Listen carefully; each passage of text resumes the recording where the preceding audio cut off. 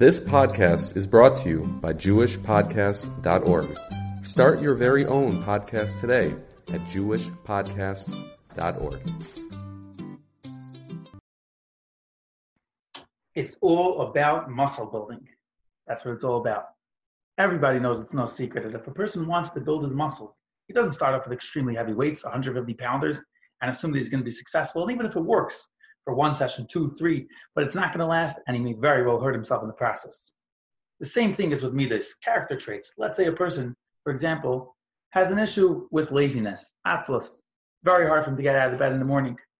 That's a very, very difficult nisayan, a test for him. However, his afternoon nap is much easier for him to work on. The way he should judge himself is not by how he does in the morning, but rather he should start working on the afternoon. Take those small steps first before the big ones. Eventually, he'll graduate to really working on the morning as well. Of course, in every situation, a person should really do the best that he could do. But in terms of judging himself, start with the small steps. And eventually you'll succeed and make it to the bigger ones. The same is with bitachon, menuchas hanefesh, calmness of spirit, relying on Hashem. And He's always in control and always does what's best for us.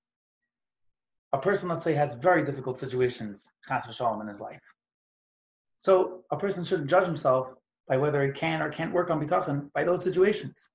Start off with small steps. Where are the small steps? So Hashem sends us these gifts that come in little small packages. We might not look at them as gifts, but those small annoyances that happen to us throughout the day, for some people it could be a bunch of little kids that are disturbing them in the house. For other people, it could be something that didn't go so perfect at work. For other people, it could be just the food that got a little bit burnt. Whatever it is, but start there. Start small, and be consistent. Keep a log for yourself. A little bit of a recollection at the end of the day that you could write down 3 times, whether you were successful or you weren't, but you were consciously working on calming yourself down when one of those small annoyances came. How does that work?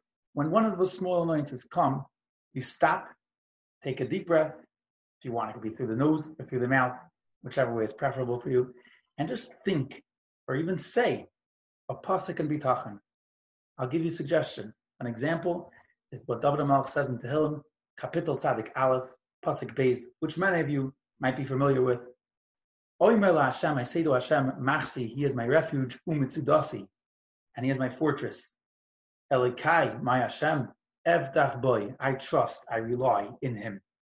He's in control. He can always do what's best for me. He always does what's best for me. And you say it again, you take another breath, you say it again, and you realize that whatever the situation is, everything's going to be okay. And not only that, everything will be for the best.